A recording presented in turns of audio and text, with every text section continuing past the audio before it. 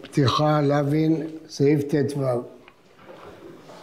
אמרנו שהחפץ חיים אומר שנוסף להלאווים המפורשים בלשון הרע, כיוון שבדרך כלל זה במסגרת של בעיה חברתית, זה כולל הרבה פעמים גם לאווים אחרים חברתיים. ואם הוא יתום או אלמנה, אפילו הם עשירים, מסופק גנותם בפניהם, עובר עוד עליו אחר, והוא כל אלמנה ויתום לא תענון, שהזהירה התורה בזה שלא להקניתם או להכאיב להם בשום מין צער, ועונשו מפורש בתורה, וחרה אפי והרגתי אתכם. כיוון שהדבר הזה הוא חמור מאוד, והרבה נכשלים בזה מחוסר ידיעה, אני רוצה לקרוא את לשון הרמב"ם בהלכות דעות. לשון הרמב"ם, חייב אדם להיזהר באלמנות וביתומים, ואך נוהגים עמהם. לא ידבר עליהם אלא רכות, ולא ינהג בהם אלא מנהג כבוד, ולא יכאיב גופם בעבודה, ולא ליבם בדברים קשים, ויחוס על ממונם יותר מממון עצמו. וכל המקניתן, או מכעיסן, או הכאיב ליבן, או רדה בהם, או איבד ממונם, הרי זה עובר בלא תעשה, כל שכן המכה אותם או המקללם. ולאו זה, אף על פי שאין לוקים עליו, הרי עונשו מפורש בתורה, וחרה אפי והרגתי אתכם בחרב.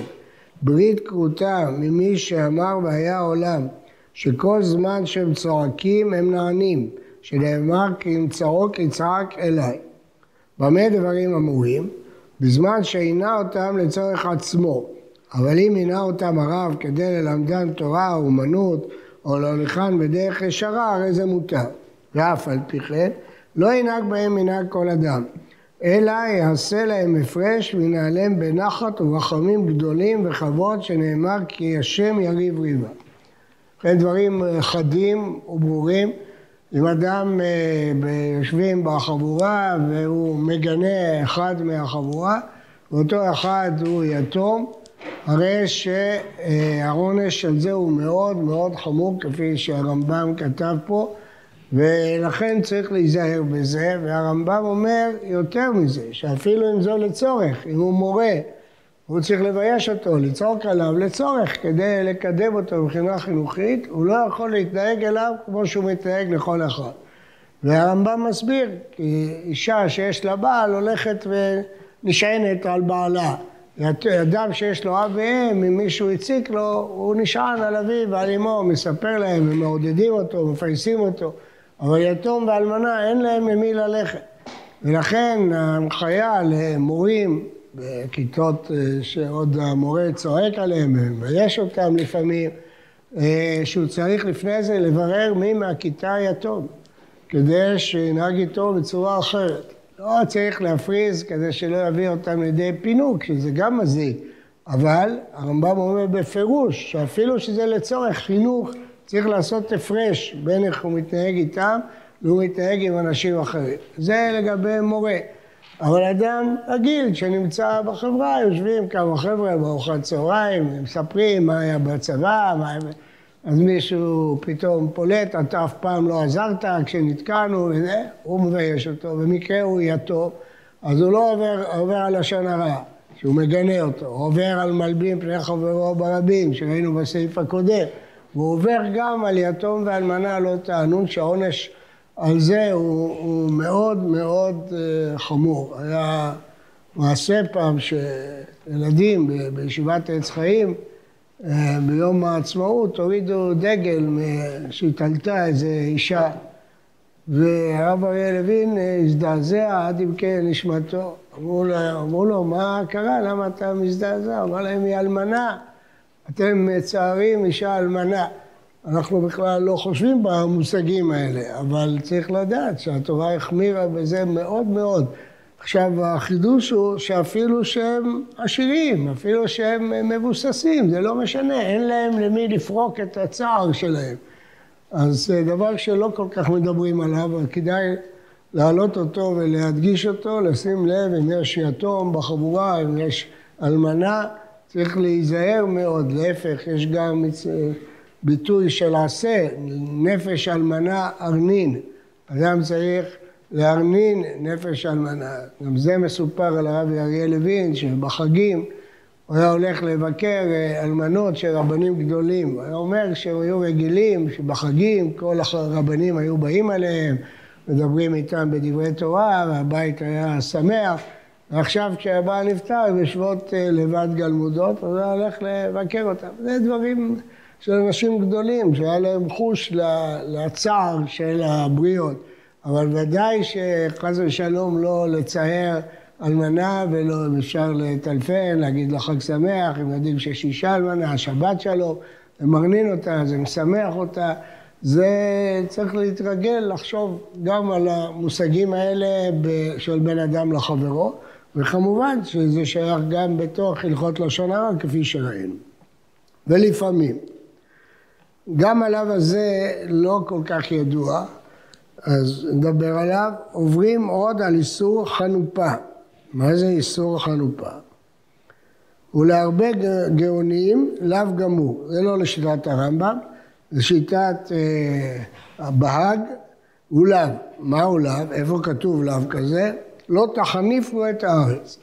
הרמב"ם כידוע תוקף את זה בשורשים, למדנו את זה, ואומר שזה רק נימוק למה שכתוב קודם, אבל זה לא לאו בפני עצמו, הוא תוקף שם את הגאונים, אבל הגאונים מונים את זה כלאו בפני עצמו.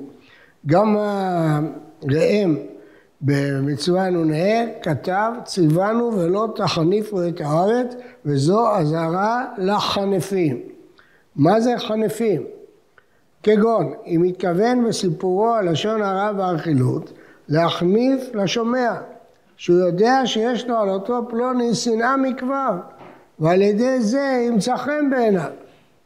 והוא עוון פלילי, כי המעט ממנו אשר איננו מקיים מצוות תוכחה על השנאה אשר בינו לחברו, גם יחזיק בסיפוריו את השנאה אשר ביניהם מכבר, ועל ידו ישנה בהיוולתו יותר ויותר, ויוולד מזה מחלוקת חדשה ועוד כמה קלקולים, השם ישמרנו וידע, דעוון זה בעוונותינו הרבים מצוי הרבה מאוד. מה פירוש הדבר? אדם יושב בקבוצה שיודעת שהם מתנגדים לאדם מסוים מסיבות שלהם.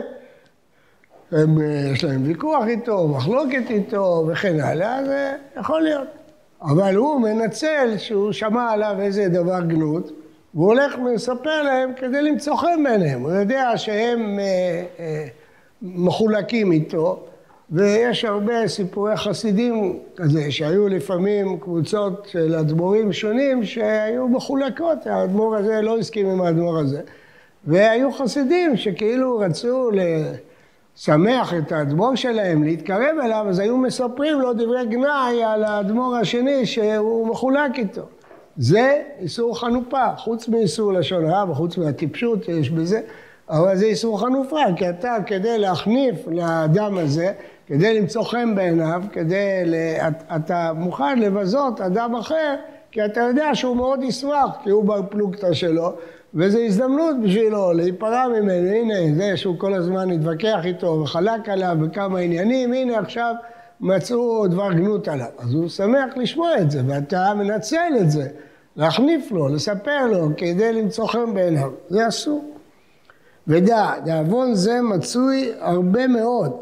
כשאחד מספר בגנות חברו, והשומע מכיר שדבר זה שלא מן הדין הוא, לא שזה לא אמת, יכול להיות שזה אמת, אבל זה אסור לספר.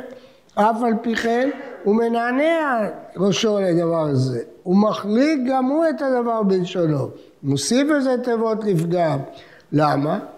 אז זה סתם לשון הרע, אבל לפעמים הוא עושה את זה שהמספר הוא בעל בית חשוב שיש לו ממנו טובות, או שיראה שיחזיקו אותו לאינו חכם וכדומה, ועל כן יסיתנו היצר מפני הדחק שיסכים גם הוא לזה. כל אחד שינסה להיזכר בסיטואציות ויראה שהחפץ חיים צודק, שהדבר הזה מצוי מאוד בינינו.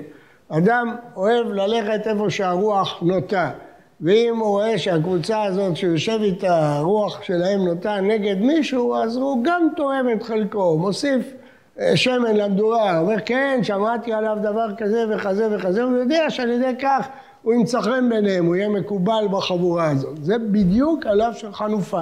שאתה רוצה למצוא חן בעיני מישהו, ואתה יודע שהוא בר פלוגתא של מישהו אחר, אז אתה מנצל את העובדה לגנות או לשמוע גנאי עליו, כדי להחניף לו. זה איסור חנופה. בעניין זה שייך מה שנאמר, ושמת סכין באלוהיך עם בעל נפש עתה. וחייב אדם למסור עצמו לסכנה, ואל ישיא עצמו עוון אשמה כזה. על פי התורה צריך בשעת מעשה, על כל פנים, להתחזק מאוד, שלא לסייעו אפילו בתנועה אחת שיראה ממנה שהוא מסכים לסיפורו. ועל זה שייך באמר חכמנו, מוטב שיקרא אדם שותה כל ימיו, זה משנה בעדויות, ואל יהיה רשע שעה אחת לפני המקום, זה כשאמרו לו, חזור בך מארבעה דברים אלו שהיית אומר, ונעשך בדין וישראל. וזהו אפילו הוא מבין שתוכחה לא יהיה נשמעים למספר, הוא יודע שהוא לא יכול להוכיח, הוא חייב לשתוק, אין לו ברירה, אבל אסור לו להראות סימן שהוא מסכים עם זה, מעודד את זה, שמח בזה, כי על ידי זה הוא מחניף להם, למרות שהדבר הזה הוא איסור. טוב, הדבר הבא כמעט לא מצוי בינינו, ברוך השם, כבר נעקר, לעומת מה שאמרנו עד עכשיו, שזה מאוד מצוי, זה לא מצוי. לפעמים יש עוד לאו אחר, שמדבר עליו לשון הרע מתוך כעס, זה גם מקלל אותו גם כן. לפעמים מקללו בשם, אפילו בלעז. הוא אומר בזה, עליו גמוד, לא תקלל חרש, כוונת הכתוב אפילו חרש. כל שכן מי שאינו חרש. טוב, זה לא כל כך מצוי, ברוך השם, כבר אצלנו לא מקללים ולא בשם וכן הלאה, אבל יכול להיות, אדם מתפרץ בהתפרצות של זעם, הוא יגיע גם למצב כזה. הרי חשבנו, 17 לאווים מרגילים לבוא על ידי סיפור לשון הרע וחילוט, אפילו הוא מספר רק לישראל. ואם הוא מלשין לפני הגויים, אצלנו זה לא מצוי, אבל בקהילות בחוץ לארץ זה היה מאוד מאוד מצוי, באמת יכול להיות מצוי. האדם שמוסר לשלטונות דברים שעשו יהודים, שהבריחו מכס או עשו דברים מסוימים, איסורו יותר גדול ויותר חמור, ולפעמים נכנס בכלל מוסר. טוב, אז זה גם כן לא כל כך שייך בינינו, שני הדברים האחרונים, אבל הדברים שלפני כן הם שייכים. מה המסקנה מהדברים האלה של החפץ חיים החשובים מאוד? יש אומנם לאו אחד, לא תלך אכיל בעמך, לא צריכים יותר. מספיק יש לאו, אדם מישראל נזרח בכל לאו. אבל החפץ חיים מראה שהיות של לשון הרע נובע מנסיבות חברתיות מסוימות. אגב, הלשון, החפץ חיים משתמש בה תמיד בלשון נקבע, אנחנו היום רגילים להגיד בלשון זכר. הלשון הרע מופיע בנסיבות חברתיות, אז הוא כולל לפעמים לא תיקום ולא תיטור ולא תשנא את אחיך בלבביך ויתום ואלמנה, לא תענון ולא תקלל חרש, ואם הוא תלמיד חכם אז ביזוי תלמיד חכם. כלומר, בגלל שזה תמיד באירוע חברתי מסוים, זה כורך בעקבו עוד עבירות רבות וחמורות. ולסיכום הפתיחה הזאת בלאווים, יש עוד עשים, יש ארורים, אבל הפתיחה הזאת בלאווים באה להראות לכל אחד מאיתנו שזה לא מידת חסידות, לא לדבר לשון הרע. זה לא מידת חסידות, צדקות, זה לאווים דאורייתא מפורשים, כמעט כולם, חלק מהם לחלק מהדעות, חלק לכל הדעות. אני השתדלתי להיות אובייקטיבי ולהגיד לכל לאו מי מסכים ומי לא מסכים. יש חלק שזה רק דעת יחיד, יש חלק שזה דעת כולם, אבל בוודאי שהנסיבות האלה שאדם מדבר בהם לשון הרע הן מאוד מצויות. מצוי מאוד עליו שלא תחניפו, מצוי מאוד עליו של לא תשנא את אחיך בלבביך, מצוי מאוד עליו שלא תיקום.